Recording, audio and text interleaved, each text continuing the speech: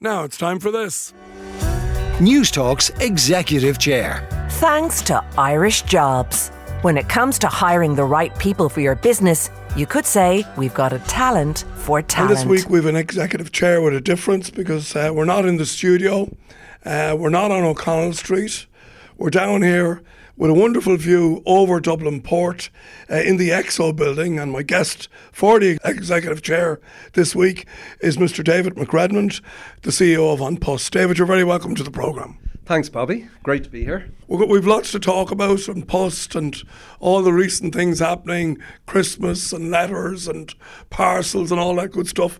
But let's go back a bit first to the suburb of Dundrum where you grew up. You went to college in UCD. I didn't know this about you, but I found out since that you were an operator in a taxi business, a taxi dispatcher in your early career days, a late night one at that. That must have told a few stories. It does. It was overnight and it paid for me to get through college, and it was an overnight paging company and taxi hailing company, and it was, they were, you'd work, it was no problem, you'd work midnight to 8 a.m. It was a great shift to work, and it does teach you a lot about it, what hard work really is, but also it's fantastic to see what happens to a city at night time.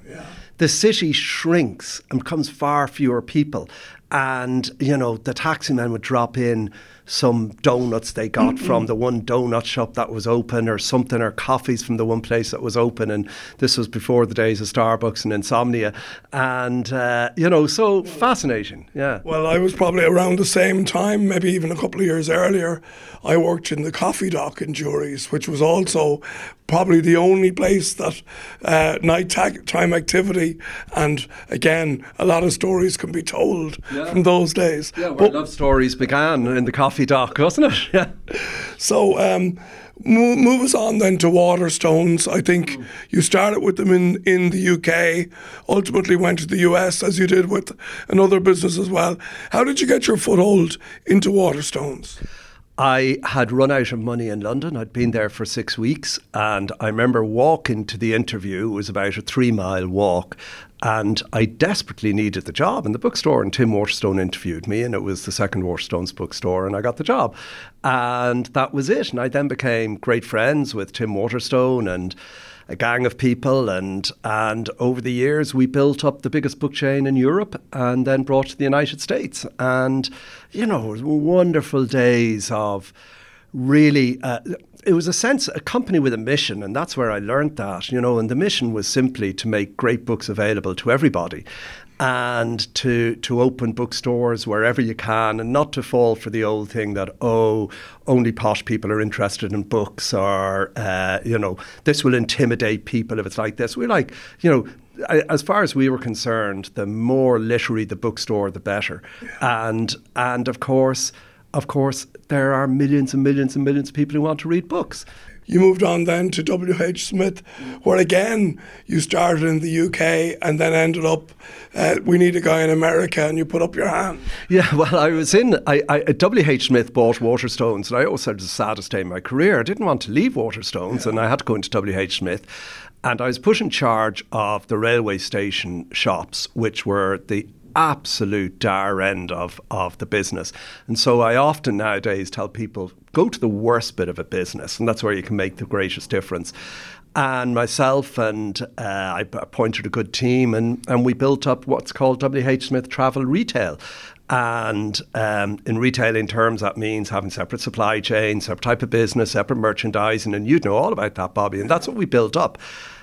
And it's become the saviour of WH Smith. And WH Smith is one of the few chains that survived, and mainly because of travel retail. And that was in the UK, and it was one of those kind of great years in a career of not many great years. It was one of those great years where everything worked. And then they asked me to go to the United States and sort out a business they had there, which was also travel retailing, and probably more mixed results there, but fantastic opportunities to see the world. Then back to Ireland, into Aircom as commercial director, which I think you still have connections there, which is interesting. Again, you strike me as somebody who never really leaves a business. No, I never leave anything. It's such a pain for everybody.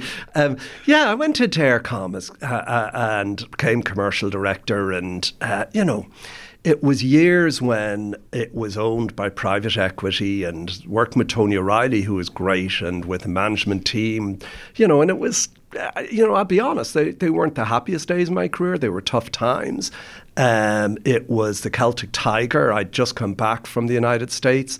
I didn't really understand what was going on here. It was the Wild West. Yeah. And I really felt that, and I felt that in Aircom. I felt this is the Wild West. There's no real plans. There's no real, it's doing certain things and certain bits of financial engineering, but it seemed to lack the depth that businesses in the UK or the US would have, which would not be surprising. It had been a semi-state until very recently before that, and there wasn't a huge management culture in Ireland. There was obviously some great managers, but they were usually the exception. And so I found it very interesting and developed on from there. But after 7 years and a lot of change, I said, no, look, I really need to do my own thing. And I left, and then I got appointed to run TV3, which was also owned by private equity. But that was very different. That was a bit more like going back to my Waterstones days. Yeah. Our job was to shake the RTE tree and rock and roll, for the next few years, and really try to get something happening in television here, and with really young people, and very low pay, really young, incredibly hardworking, very committed to a cause. And for a couple of years, it just boomed. Everything we did worked, and then the recession hit, and that became a very hard time then, and getting a business through the recession. Let's talk about An Post. How long have you been here now? Well, I've been here 7 years, and they've asked me to stay for another 3. I probably twisted their arm, but and I can tell you, I've never enjoyed a job so much. I absolutely love it. Now, I keep my foot in the private sector because I'm also chairman of AIR, but no, I love An Post. It's a company again which has that sense of purpose, a really broad sense of mission, which is to act for the common good, and it really believes it. And that's from our front lines. That's from our postmen and postwomen and post office clerks. That's where it comes from. They're very clear. They don't work for me. They probably don't even really work for An Post. They work for their local communities. They work for their area, and it's so with that sense of purpose, I think you can achieve an awful lot, and you can really motivate people. It's a fascinating model in terms of a business that's steeped in heritage and history and all sorts of really good things, but also a business that needed to change. So maybe keeping what's good and wonderful about the past, but trying to bring it to a place where it actually becomes a different business. Is that the magic that you need to conjure up here? It's exactly that. I mean, it's I've told you before, my favourite books is The Leopard by Lampedusa, and about regime change, ancien regime, Garibaldi and Sicily, and it's got the famous line, for things to stay the same, everything must change. Yeah. And you must adapt, you must stay ahead. You know, it's not about the inside world, it's about the world outside, and you must stay ahead of the world outside. We've just moved our HQ this year from the GPO to the EXO. And it's not just a physical move, it's also a move, it's a philosophical move, it's a psychological move, because we've moved from an old world into a new world. And, you know, we're now looking over one side of us, we look over the port, and we're looking at it now, and you can literally see the ships coming in and out with all the parcels that we deliver. We'll deliver 7 million this Christmas. Yeah. On the other side of us is the financial services sector, going all the way up the quays. And that's, again, an area that the post office network is modernising in. And I think that when you're here, when you're in a building like this, you can actually talk about becoming a Digicore, which we are, talk about being a fintech, which we are, talk about being in e-commerce. that all sounded slightly odd when you're in the GPO and you're looking down what used to be Sackville Street and, So are the shackles off then, I suppose, theoretically, when you move from the GPO to a building like this, in terms of you obviously want to keep the heritage and history of the GPO, but the main driver of the business is elsewhere. Yeah, the driver now is the future. We've been through the pandemic. It was a very, and Pust, I think, played a very important role in the pandemic, but that was expensive for us. Now we're back to making money. We're doing really well this year. Our EBITDA will double compared to last year. We're strongly cash positive. We've repaid our government loan. So we're a business for the future, and that's what we want. But, that's just the HQ. Our business is still always out there. It's in villages, communities, suburbs, and it's our postmen and postwomen, and they're out doing their jobs. And you know what? They go with the times. They're the ones now driving electric vehicles. They're the ones who've had to learn to move from a letters business to a parcels business. And that's where it's happening. So you've got to reflect it in all parts of an organisation. You can't have a centre that's stuck in the past and feeling like, well, we like being in the city centre, like being in the GPO, and we like doing it. You can't. Yeah. We've got to modernise. We're here to service our front lines. Finally, it's the day before Christmas Eve. Your work is largely done in terms of Christmas, but how important is Christmas to the business that is An Post? I was just talking to colleagues the other day about this. It's actually becoming ever more important. What we call peak, it's called peak in our industry, and the peak is getting peakier, as they say. And 7 million parcels. 5 years ago, we were barely doing 1 million parcels in December. 7 million. Yeah. That's over 3 for every household in the country. And so Christmas is really important. One of the things, though, is it's nice to be here in Dublin and in Ireland at Christmas, because I think we do still celebrate Christmas.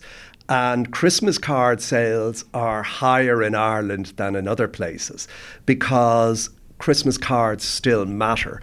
And, the magic of Christmas won't go away. I think it's wonderful. And it's particularly wonderful for the postmen and postwomen and post office clerks who have been working their socks off to be able to put their feet up and enjoy the day. Very finally, you mentioned RTE earlier. Your hat was in the ring, we're told. Were you disappointed about not getting the DG's job out there?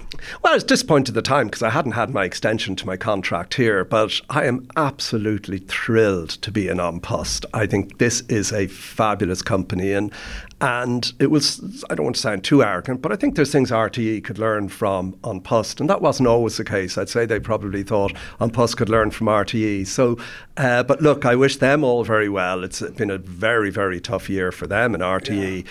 It's tough in media, it's tough for everybody, but we all just have to find our future. And that's what it's about. And 2024, no better year to find your future. Well, listen, David, thanks for inviting us into this wonderful building that is the HQ now of An Post. Happy Christmas to you, and thank you to An Post for all they do for everybody at Christmas. Thanks, Bobby, and happy Christmas to you. Down to Business with Bobby Kerr. Brought to you by Bank of Ireland. Saturday morning at 11 on News Talk.